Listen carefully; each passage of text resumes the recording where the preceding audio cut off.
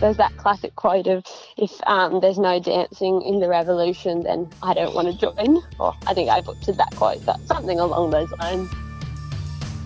That's an organiser from the People's Blockade in Newcastle at the weekend at Joyous, Alexa Stuart. Yes, this is the latest episode of Climate Conversations, and I'm your host, Robert McLean. It's so great to have you along. This podcast is assembled here in Shepparton, in northern Victoria, Australia, on the lands of the Yorta Yorta people. Yes, the stolen lands of the Yorta Yorta people.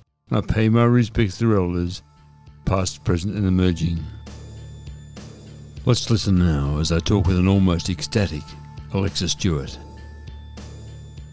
How did the People's Blockade go, Alexa? Yeah, the People's Blockade was pretty incredible. We had 3,000 people join us on the beach and on the water over the weekend. We blockaded the Newcastle coal port for 32 hours, stopping about 10 coal ships and 500,000 tonnes of coal. 109 people were arrested for civil disobedience, which made it officially the largest civil disobedience for climate in Australia's history. And yeah, we just got massive amounts of international media. Yes, I saw a little bit, well, I saw a lot on the television.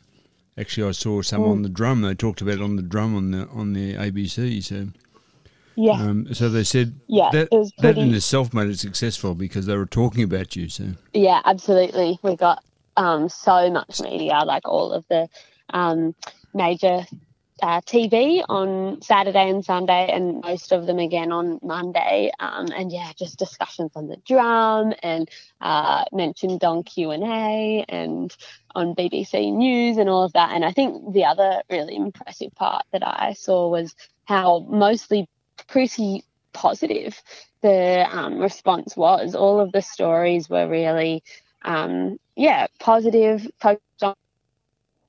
I think that was, so we were so happy to see that.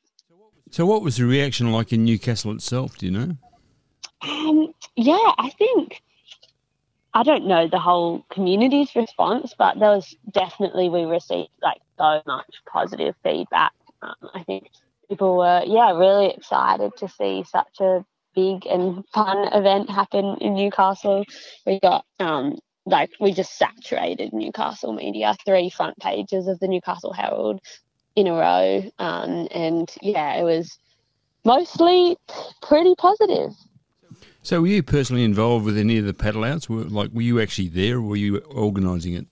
So I was, organising it, and I was on the beach for a lot of time. Unfortunately, I didn't make it out on a kayak because I was just too busy the whole weekend, which I was disappointed about. But, I was doing a lot of the media and program and organising. But I was definitely on site the whole weekend.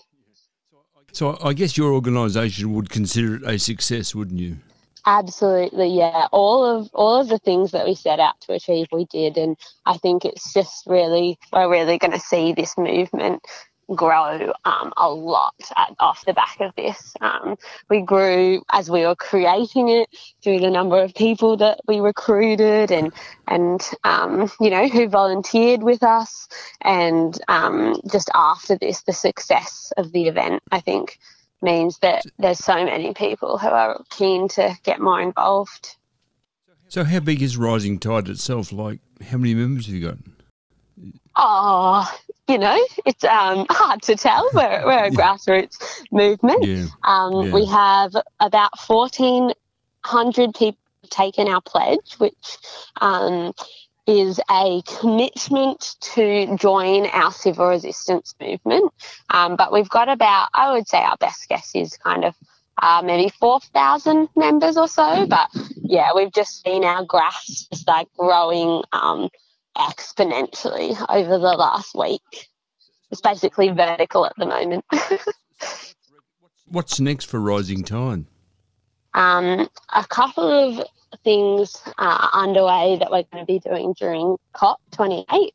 And then we're kicking off the year with some training that we're just starting to plan. And then throughout the year, there'll be a lot of big and small events, and will culminate with another blockade of Newcastle at the end of next year, which we're aiming for 10 days with 10,000 people. So, yeah, we're getting ready for that. It coincides with COP28, so was that planned or was that just a coincidence? No, it was definitely planned. It's the time of year when climate is in the news and when Australia comes under intense international scrutiny. It's the time that we wanted to really put pressure on the Australian government to, step up and to improve their climate policies, because at this rate we're just an international embarrassment. So do you think the Australian government is listening to anything you're saying or doing? Or Yeah, there was a question asked in question time about it, and Chris Bowen responded to us, as did the New South Wales Premier Chris Minns, which we were pleased to see, but both of them obviously didn't approve of the protests, and I think that's no surprise because they don't like coming under scrutiny for their climate policies. Yeah, I saw Chris Min I heard him on the radio, I think, saying that how important the coal exports were to New South Wales. But yeah, and he talked about the importance of tax on coal export profits, which that is exactly what we're calling for. We're calling for a 75% tax on these profits to fund the transition. So we thought that was an incredibly ironic comment from Chris Minns because it's like, yes, we agree with you. Tax them, please. It's pretty strange, isn't it? Yeah. Alexa, is there something else you'd like to say about the weekend or about the event itself? Oh, no, I guess I think it just showed the strength of, mass numbers of people taking really strong action in both a powerful and direct way, but also just having a lot of fun. We had music all weekend, we were dancing, we were paddling out on the water, drinking tea and pancakes, and I think that element of fun was really important. So I think this is what the movement needs at the moment. It needs more mass actions like these, and that's definitely what Rising Tide intends to keep doing. It needs fun. It needs people to laugh and have a good time. Yeah. There's that classic quote of, if there's no dancing in the revolution, then I don't want to join. Or I think I butchered that quote, but something along those lines. If there's no dancing in the revolution, I don't want to join. So you like that? Yeah, we got to dance. Okay, Alexa, thanks for that. I appreciate the fact that you talk with me. So, thank you so much. Have a good one. You too. Bye. Yes, if there's no dancing in this revolution, I just don't want to join. I just love that. You'll find a link to Rising Tide in the show notes, and Rising Tide was the organisation behind the weekend protest at the Newcastle coal port. Next we have a story from The Monthly, and it's by Rachel Withers. It has the headline, Spin of a Mission. The kicker headline says, what is the point of a ministerial climate update that doesn't mention our emissions are still rising? It's a weird day when the Shadow Minister for Climate and Energy, Ted O'Brien, starts making some sense. Rising to speak after Climate Change Minister Chris Bowen delivered the second annual climate change statement in the House, O'Brien noted that Bowen hadn't actually mentioned in his remarks whether our emissions had gone up or down in the past year. They rose 0.8% in the year to June. Experts and journalists quickly pointed out, with Australia still not on track to meet its 2030 target. As O'Brien noted, Bowen had withheld the official figures until only a few hours prior to his speech. In fact, for most people, they weren't available until the minister started speaking, meaning analysts were rushing to skim the report. O'Brien's intentions weren't pure. His party has little interest in seeing emissions go down or understanding why they aren't. And it wasn't long before he started ranting about Labor's promise to bring power prices down. But he was right to question the accountability and transparency of a process that involves the minister proselytising about all his great plans and talking up the need to do more, while failing to explain where things are actually at. To quote O'Brien, "I'm afraid the minister is making a mockery of it." Now we have a story from The Guardian, and it's by health editor Andrew Gregory. The headline for the story is "Air pollution from fossil fuels kills 5 million people a year." The story begins, "Air pollution from fossil fuels is killing 5 million people worldwide every year, a death toll much higher than previously estimated, according to the largest study of its kind." The stark figures, published on the eve of the COP28 climate summit in Dubai, will increase pressure on the world leaders to take action. Among the decisions they must make at the UN conference will be whether to agree, for the first time, to gradually phase out fossil fuels. Research has shown that switching from fossil fuels to clean, renewable energy sources would save many lives from air pollution and help combat global heating. However, until now, mortality estimates have varied widely. Next we have the audio from a story in the Melbourne Age that has the headline, "Severe drought turns to severe floods killing hundreds in East Africa." Nairobi, severe flooding caused by the El Niño weather phenomenon has killed 120 people in Kenya, while people in almost 90,000 households have been forced to leave their homes, the government said. The latest estimated death toll has doubled as heavy seasonal rains following the worst drought in 4 decades have submerged towns and villages across East Africa, rendering hundreds of thousands of people homeless. Thousands of homes have been washed away or are marooned, while farmland has been submerged and tens of thousands of livestock drowned, aid agencies said. In neighboring Somalia, floods have killed at least 96 people and displaced 700,000, a disaster management official said. In Ethiopia, at least 44 people have been killed. All 47 counties were affected, but 4 in the east were hit harder. Tana River, Garissa, Wajir and Mandera are most severely affected, Interior Minister Raymond Amolo said. All major dams are being monitored, but Kiambia has a meter remaining to overflow, Amolo said in a statement, referring to the Kiambia hydroelectric power station in Tana River. "We call on those downstream to move to higher ground even as government enhances power generation to mitigate the challenge."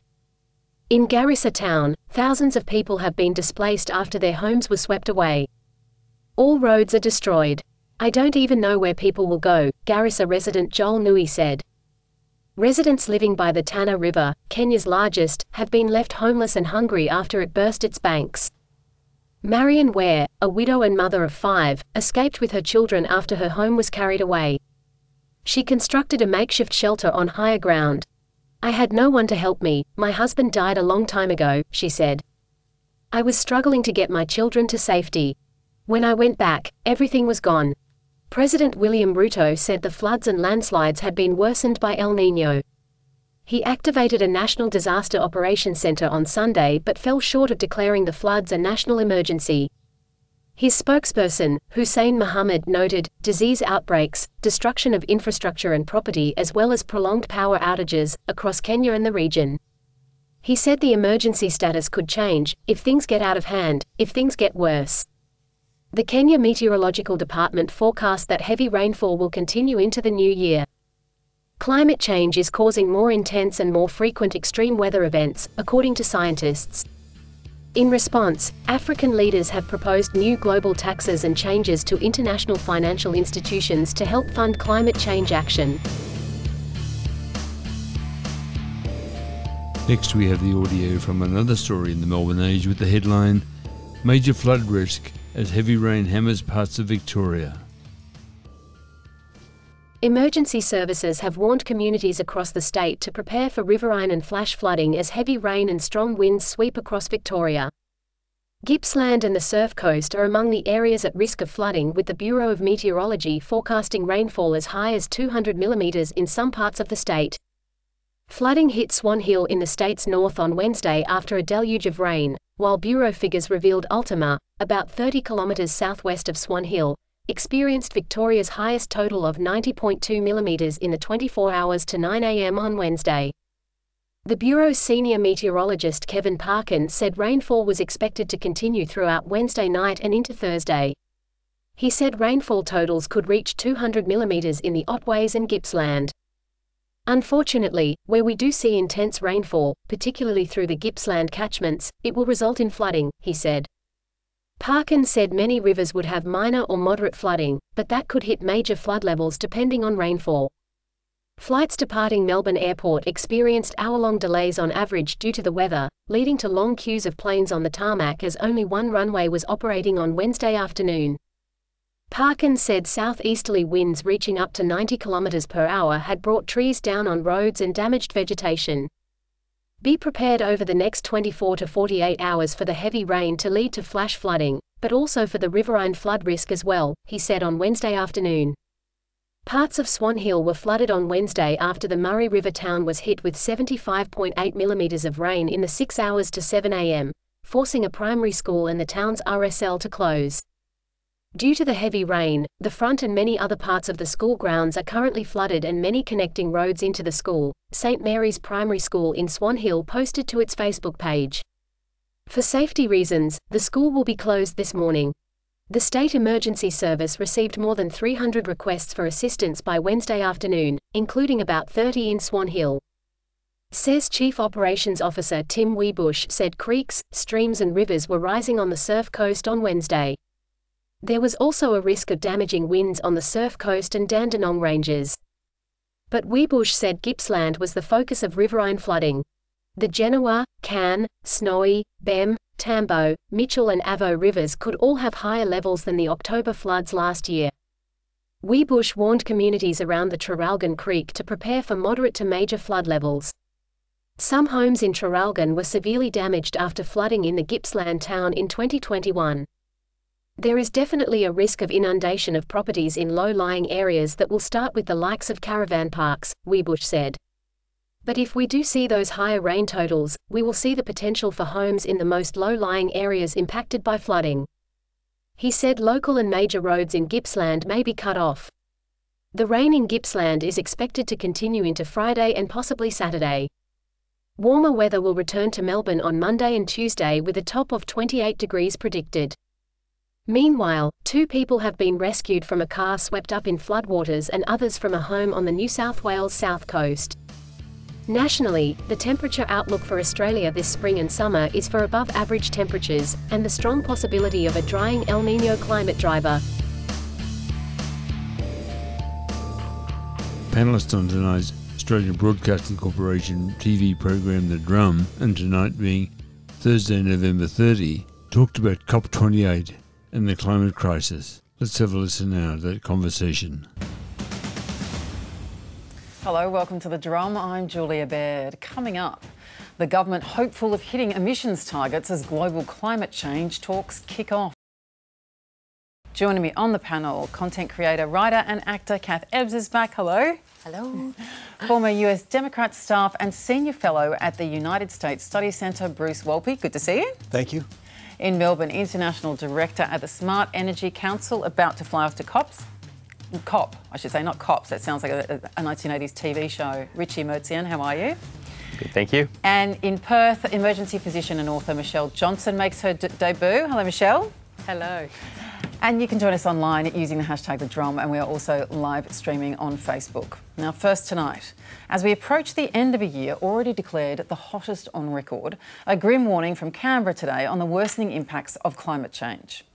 In his annual update to Parliament, Climate Change Minister Chris Bowen said runaway global heating was straining energy networks and posing existential national security risks to Australia and our Pacific neighbours. Extreme weather events caused by climate change placed increased strain on Australia's energy networks, and this fragility could be used by hostile actors. Dealing with the climate extremes is likely to place additional stress on national coordination arrangements and domestic crisis management agencies, stretching Australia's emergency capabilities that deploy domestically and internationally. The currently identified national security threats from climate change already present serious risks to Australia and the region, but they will become more severe and more frequent as further warming targets are exceeded.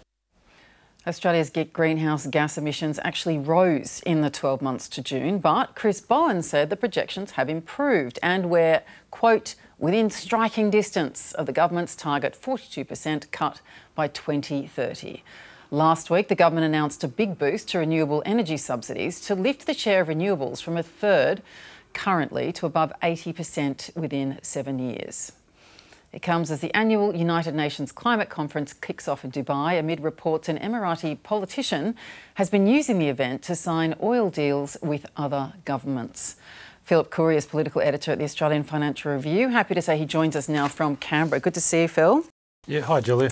So we have Chris Bowen saying that projections are within striking distance, but emissions have gone up in the last 12 years. 12 years, but also 12 months. How do we reconcile this?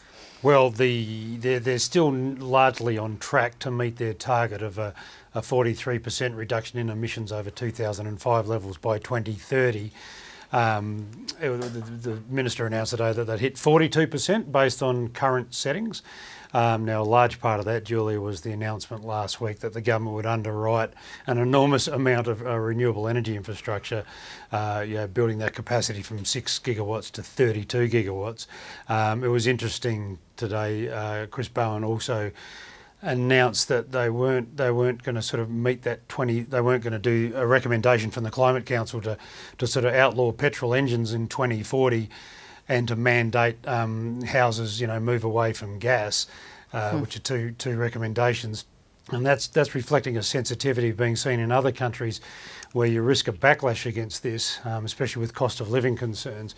We saw the British government recently push back their date, on the combustion engines by 5 years and start to walk back some of these deadlines because people are just feeling a bit pressured at the moment. So it explains why they did what they did last week on renewable energy. That's sort of a catch-all now for a lot of other actions they could be doing. And but Bowen said today we should hit 42 by 2030, which is close to 43, and I'm sure by next year that will probably change again. But it's not bad.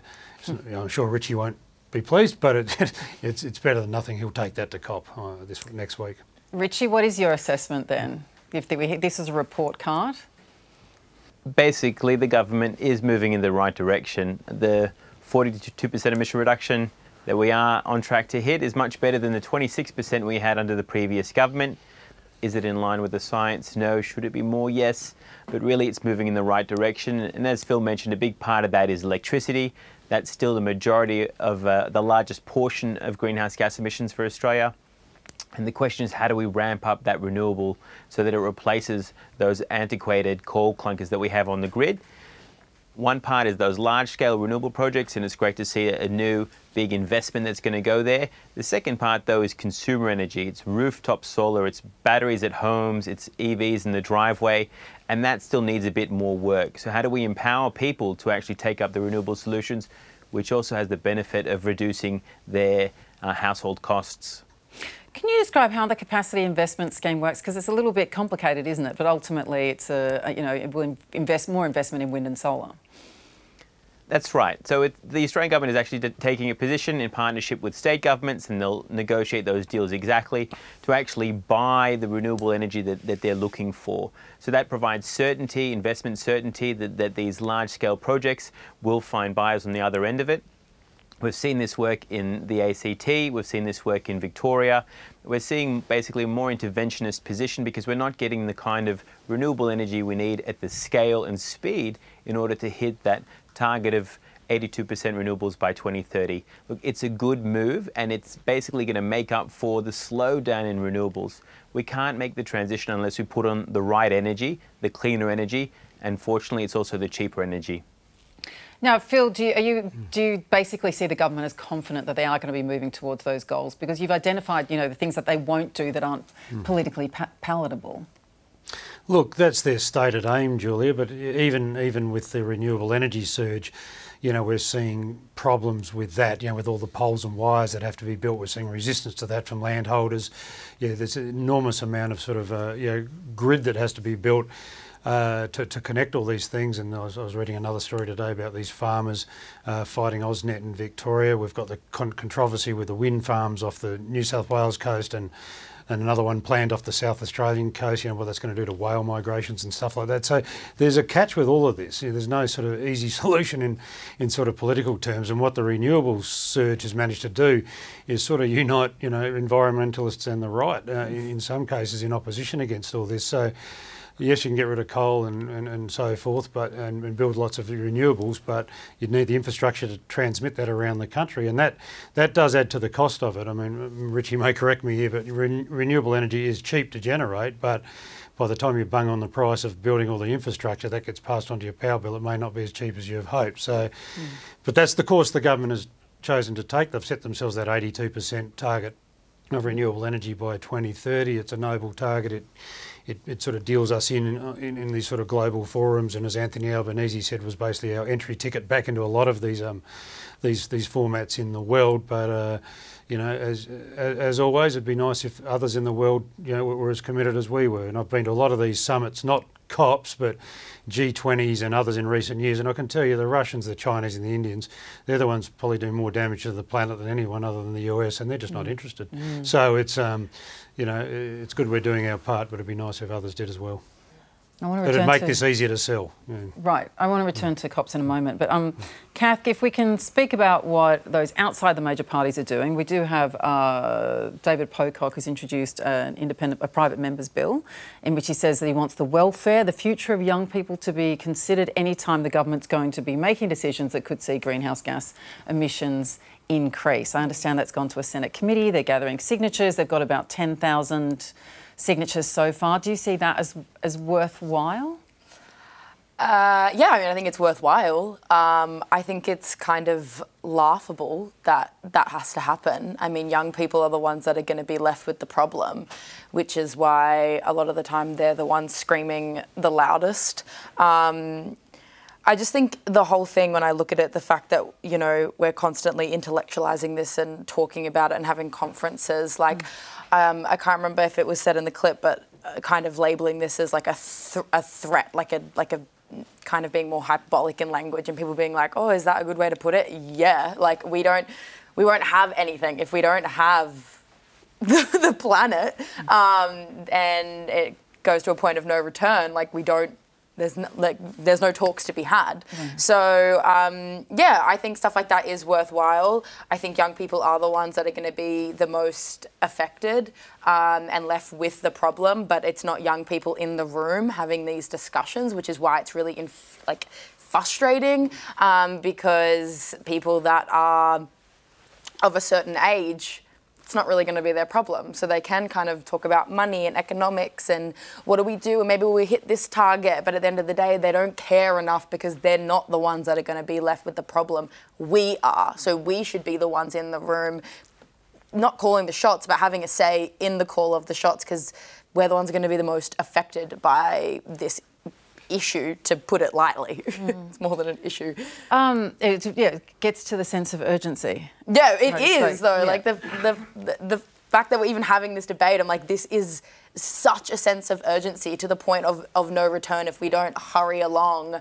And I know a lot of young people and just people in general are feeling increasingly frustrated, again, to put it lightly, at the fact that we're even talking about this, debating about this, having conferences, intellectualising it. Obviously, I don't know the ins and outs of certain stats and, even economics and the costs and all that kind of stuff. I'm not going to act like an expert. I am a little bit ignorant in that department, but I'm not ignorant on the fact that this is a global crisis. And again, I actually said it last time I was on the show, we saw during a global pandemic that when leaders put their minds to something, they can get it done.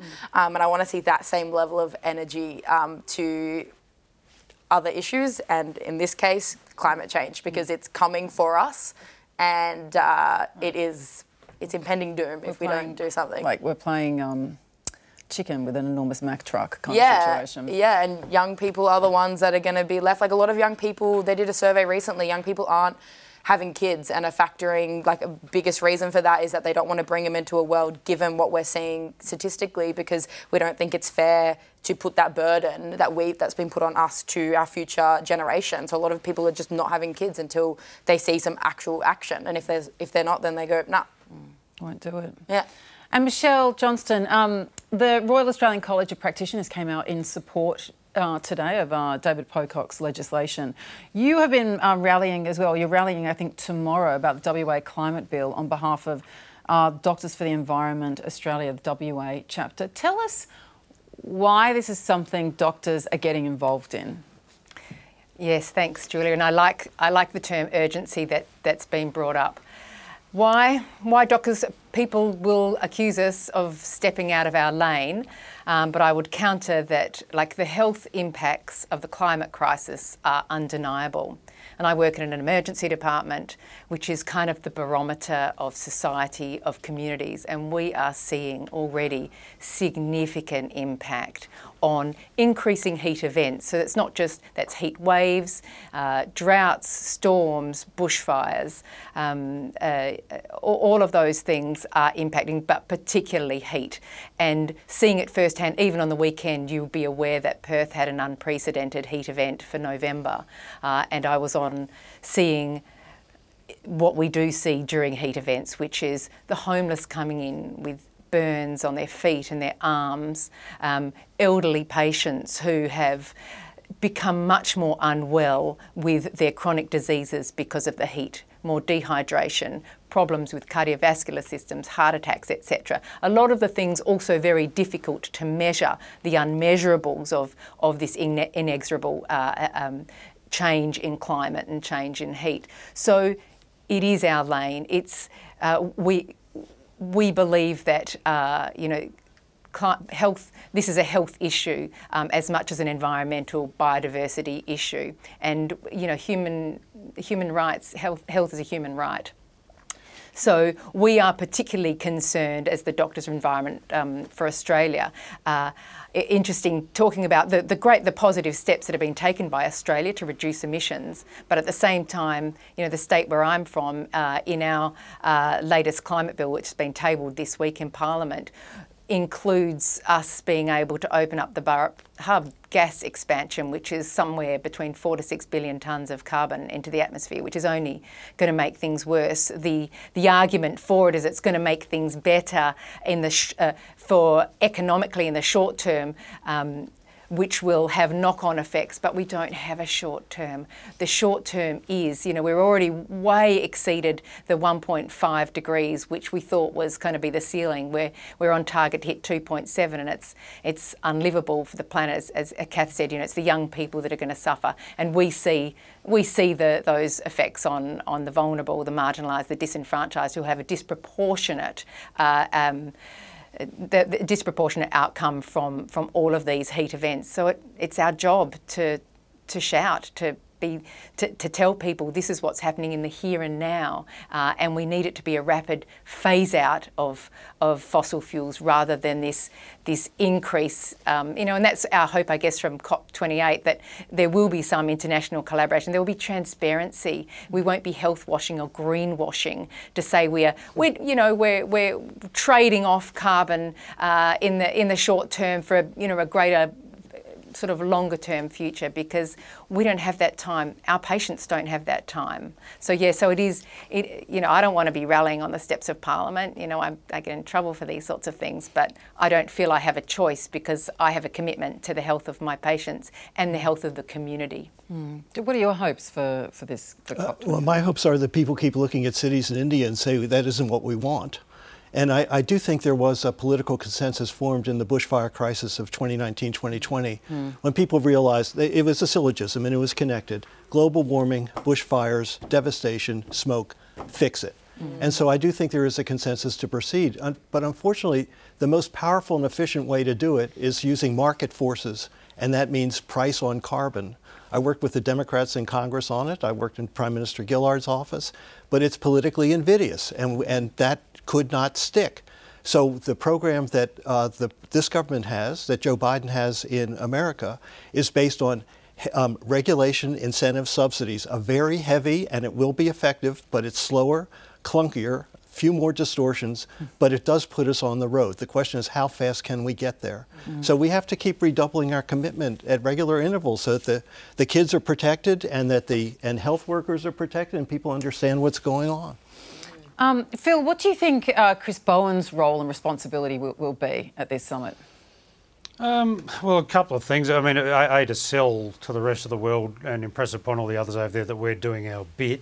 You remember I went to COP26, I think it was, in Glasgow with Scott Morrison, and he got in all sorts of trouble. Remember, he had to wrangle the Liberal Party towards, the coalition towards the net zero by 2050, and it was pretty unconvincing by the Nationals and others. But you need to have something in your kit bag when you turn up at these things to say, you know, we're trying our best and doing our share of the heavy lifting. So that's sort of principally Bowen's aim, to make sure we're not a pariah. But also, Julia, we're aiming to host the COP ourselves, I think either next year or the year after. So to do that, your bona fides have to be fairly solid. So we want to host one here in Australia in conjunction with the Pacific Islands. Now that's got a national security element to it as much as it has a sort of an environmental element to it, an economic element to it. And so he will be working sort of vigorously behind the scenes, lobbying for that, and to have any clout, you've got to be able to say, you know, we're doing our share. Richie, you're heading off there yourself. What are your hopes? This COP is the first time that there's been a global stocktake since the Paris Agreement in 2015 to see if we're on track, and no surprise, we're not. And so there's numerous recommendations for how we improve that. A new set of targets need to come forward, a big focus on ambition, a big focus on the money so that you can actually assist those less wealthy countries to make action, a big focus on adaptation, how you deal with those unavoidable impacts, and then also on the right kinds of energy. There'll be a push for tripling renewable energy capacity by 2030 globally. How do we make sure that not just developed countries, but developing countries can also benefit from cleaner, cheaper energy? And how can developed countries like Australia support that? And as Phil mentioned, finally, Australia does have a bid in to host a COP in 2026. This would be COP 31, and to do so in partnership with the Pacific.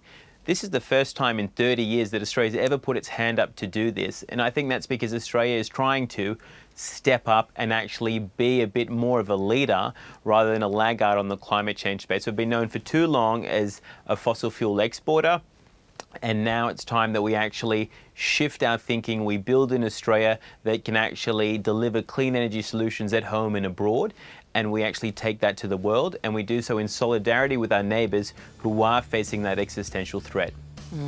Phil Coorey, really appreciate your analysis this evening. Thanks for joining us. Pleasure, Julia. Phil Coorey is the AFR's political editor.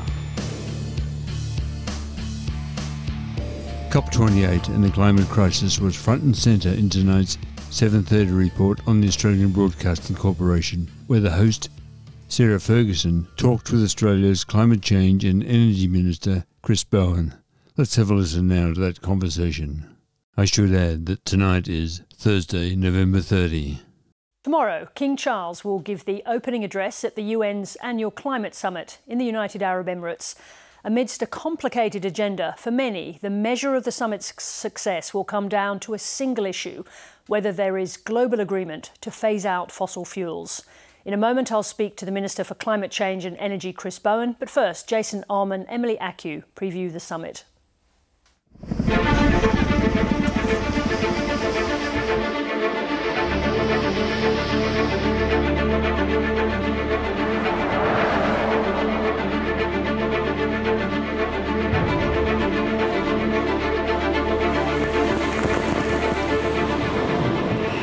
Hotter, wilder and more extreme. Years of climate warnings are coming to fruition. The era of global warming has ended. The era of global boiling has arrived. It is what we decide now that will define the rest of humanity's future. If we don't, it will be a death sentence.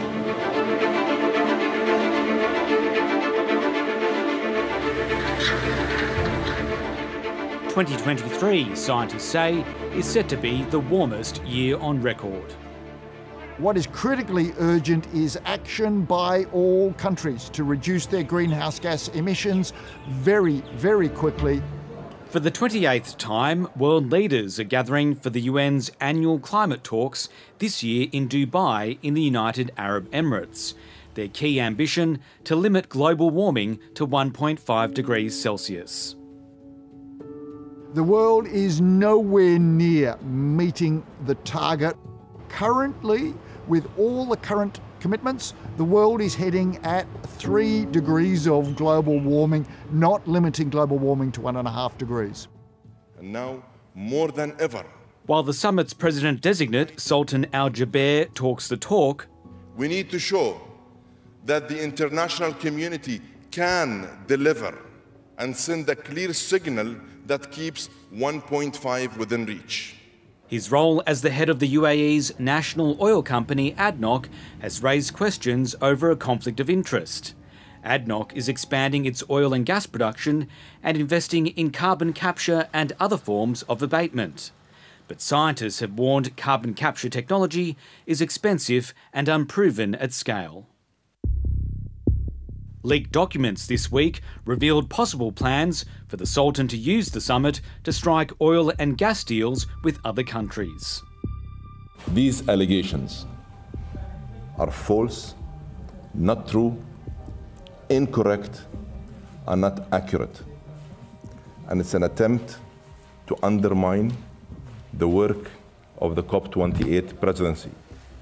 Sultan Al Jaber is also chair of the UAE's renewable energy company, which it says has committed about $30 billion into green energy projects globally.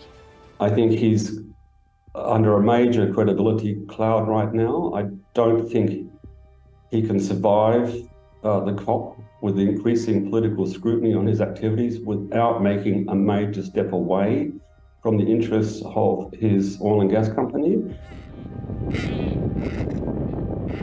This year's summit will test how far countries have gone to cut emissions in line with the Paris Agreement. Australia says it's now within striking distance of its target of a 43% reduction in emissions by 2030. With policies we've announced and we are in the process of implementing, Australia's emissions are now projected to be 42% below 2005 levels in 2030. What Bowen is releasing is projections assuming that all the commitments that have been put by the government are honoured and met in all sectors, in industry, in transport. Scientists are also critical of countries which continue to allow new fossil fuel projects, including Australia. It is completely the wrong thing to do. It's going in the wrong direction. It's going to cook the planet unless we stop it. Coal, come off it! Don't fund Origin's profits! Coal is fueling the climate crisis. The plight of developing countries will again be a focus. Last year's summit in Egypt agreed to set up a special loss and damage fund to help developing countries deal with the immediate costs of climate disasters. Former British Prime Minister Gordon Brown and other former world leaders have signed a letter pushing for $25 billion in levies on oil-producing countries to pay for it. Bill Hare expects this summit may yield results. Already around 200 million has been pledged, and I expect by the end of the COP we'll get towards 500 million. So that would be a very positive story. And he's optimistic that there's still time to act. If we can get emissions reduced fast enough, then 1.5 degree limit is still achievable. That means that we could limit warming to very close to 1.5 degrees and within a few decades have warming declining. Right now, I feel fear that if we don't actually get our act together and get emissions down fast enough, then we are locking the world into a hellish future. As we just saw, today the Minister for Climate Change and Energy, Chris Bowen, delivered his second annual climate change statement to the Parliament. And as we just mentioned, the government says it's in striking distance of its target to reduce emissions by 43% by 2030. This is despite the Climate Change Authority saying greenhouse gas emissions had risen in the 12 months to June. I spoke to Chris Bowen earlier. Chris Bowen, welcome to 7:30. My pleasure, Sarah. Now, while emissions are still rising in Australia, we're also close to reaching the emissions target that you legislated last year. What are the biggest contributions to that? Well, our policy to get to 82% renewable energy in our grid, which is important for emissions and reliability of our grid going forward. Also our safeguards reforms, bringing down emissions from our big industries. Look, and across the board, Sarah, our comprehensive plan. So it's pleasing, I'm pleased, emissions reduction was scheduled to be 30% by 2030 when we came to office. The figures I'm released today show we're on track for 42, so we're edging towards our 43% target. But we've got a lot more to do, Sarah. There's 72 months now to 2030. That is not long for the massive shift in economic activity that we need to see for Australia to play its role and also to ensure a reliable energy system as part of that transition. I just want to go to a couple of the details. As I just mentioned, emissions are still rising. They're led, as I understand, by pollution from cars, utes and SUVs. So why have you rejected the recommendations of the Climate Change Authority for fuel efficiency standards? Well, that's not right that we've rejected a recommendation to have a fuel efficiency standard. In fact, we will have a fuel efficiency standard and we are delivering one, and we'll have more to say about the details of that in the near future. But there was a specific recommendation about design. We have a different way. You're right, Sarah, transport emissions are one of the factors that we're dealing with, particularly post-pandemic, as you'd expect. People stopped moving around during the pandemic. People are now moving around, and that's reflected in the emissions figures, both land transport and aviation in particular. That's why we're developing a transport sector plan, and that's why we will have fuel efficiency standards. You questioned the way I framed that particular question to you, but it does mean that we're part of a club that no one wants to be in, which is just us and Russia with no fuel efficiency standards. Because the previous government didn't do it. Josh Frydenberg had a policy of introducing fuel efficiency standards which lasted 2 hours before he got rolled by the right wing of his party, and they never got around to doing it after that. And as that point you made about Russia, Sarah, is 100% correct. It's a point I've made myself on many occasions. It is not a club we want to be in. Australia and Russia are the only major economies without fuel efficiency standards. The United States has had them since the 1970s. And I think our viewers would understand perhaps that Australia's fuel fleet, our car fleet, would be less fuel efficient than, say, Europe's, but it's also less fuel efficient than the United States. I mean, our cars are 20% less efficient than the big fleet of the United States. You've also decided not to move ahead with a recommended phase out for existing gas connections. Now, have you balked at this because these are measures that will hurt people already suffering cost of living pressures? Well, I'd make 2 points. The recommendation was to have a coordinated national plan on phasing out gas from homes, both new and existing. We have rejected that for 2 reasons, really. One, it's a state-based policy. You know, the number of homes connected to gas in Tasmania is around 5% and is around 76% in Victoria. So it's quite right that the response is state-based because it varies so much from state to state, and each state's going to have their own way of dealing with it. Secondly, we're about choice. Now, we've got a $1.7 billion program to help households and businesses electrify and to convert to renewable energy. But we feel that's the better approach. Providing that sort of assistance and incentive to people is a much better approach, in our view, than some sort of nationally mandated effort to abolish gas from homes. I want to talk about the climate change conference that opens today. The biggest debate there is going to be over the push for a global agreement on phasing out oil and gas mid-century. Will Australia sign up to such an agreement? We certainly support a strengthening of global action, absolutely, and I'll be very actively engaged in those conversations. This time, let's just stick with the question, will Australia support what is going to be a debate at COP to reach an agreement on phasing out coal and gas mid-century, that is the question. Oil and gas? That is the question, with respect, Sarah, is how do we strengthen the world's efforts? And I'll be supporting, on behalf of Australia, sensible steps. Unlike previous arrangement where Australia was in bad company, I'll be in very good company arguing for a strengthening of the language. Now, I chair the umbrella group of climate change ministers, so I'll be working with my colleagues. So the only call so far from the COP president has been to triple renewable energy investment and double energy efficiency. I support that. I'll be supporting that at the negotiation table. We need to see what we're asked to sign up for, but Australia will be right in there in a leadership role, arguing for stronger mitigation around the world, which is a big change to how we behaved for the last 9 years. What are you going to say to what's called the high ambition coalition countries who are driving this agenda when they ask you why Australia is still approving extended coal mines and new gas projects? Look, when I'm involved in international conversations, Sarah, it takes a quite different tone to the one that you've just put to me. There's respect for the role Australia brings as, yes, a traditional fossil fuel economy. Yes, we are. And we need traditional fossil fuel economies as part of the conversation. I mean, we are the very type of economy we need making the transition. I don't doubt that this is a respectful engagement, but you know what happens at COP. It gets more and more tense as the days go on.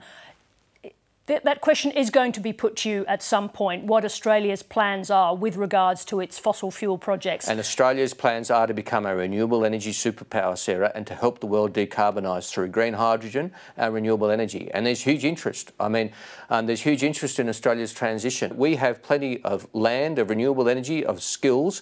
Other countries don't have that. We can actually help the world decarbonise. Our domestic emissions are very important. Even more important is how we can help other countries decarbonise by developing our green hydrogen industry through our Hydrogen Head Start $2 billion policy, for example, our hydrogen hubs, which I've been announcing over recent weeks, for example, to develop that export capacity, which actually helps the world decarbonise. That's before we even get to our critical minerals, which are also essential to the world's decarbonisation journey. But you know as well as anybody listening to this conversation that we still have to be cutting emissions. We've got, I think, 16 new projects last time I looked that had reached final financial decisions. This conversation is going to come up at the conference about those decisions that Australia is making with regards to new gas and extended coal projects. And again, Sarah, my international colleagues understand the complexities of such discussions. They understand, for example, that green steel is coming, but it's not here yet. So we still need metallurgical coal. I mean, and we need a lot more. We need a lot more steel as part of the transition, you know, because the transition will require a lot of steel. That will, as we speak, require a lot of coal. That's just a statement of fact, metallurgical coal.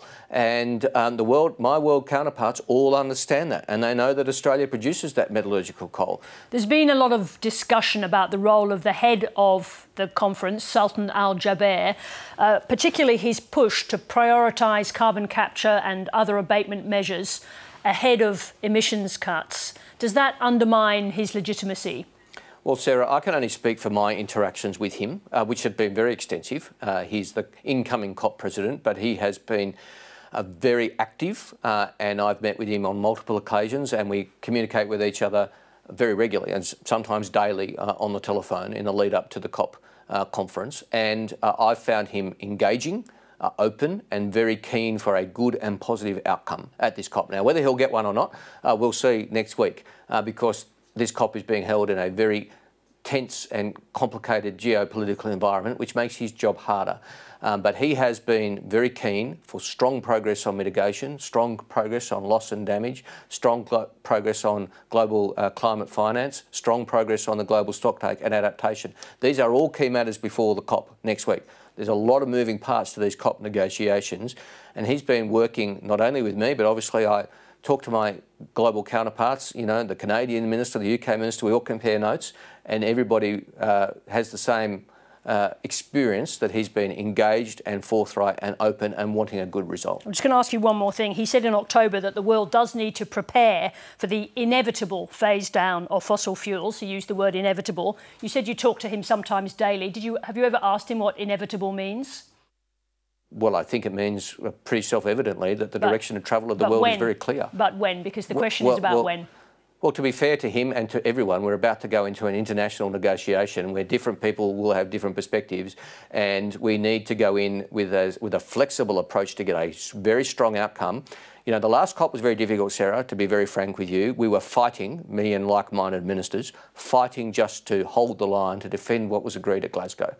Now, that was in a very difficult environment. We want to defend what was agreed at Glasgow this time and take it forward and see a strengthening of the global efforts. I'll be part of that conversation. The key thing is to work with other ministers who have the same objective, and there's a big number of them around the world that I'll be working closely with. And as I said, the COP president has been coming at it, in my experience, in my interactions with him, with the same objective. Chris Bowen, we wish you luck for what lies ahead. Thank you very much indeed for joining us. Great pleasure, Sarah. Good on you.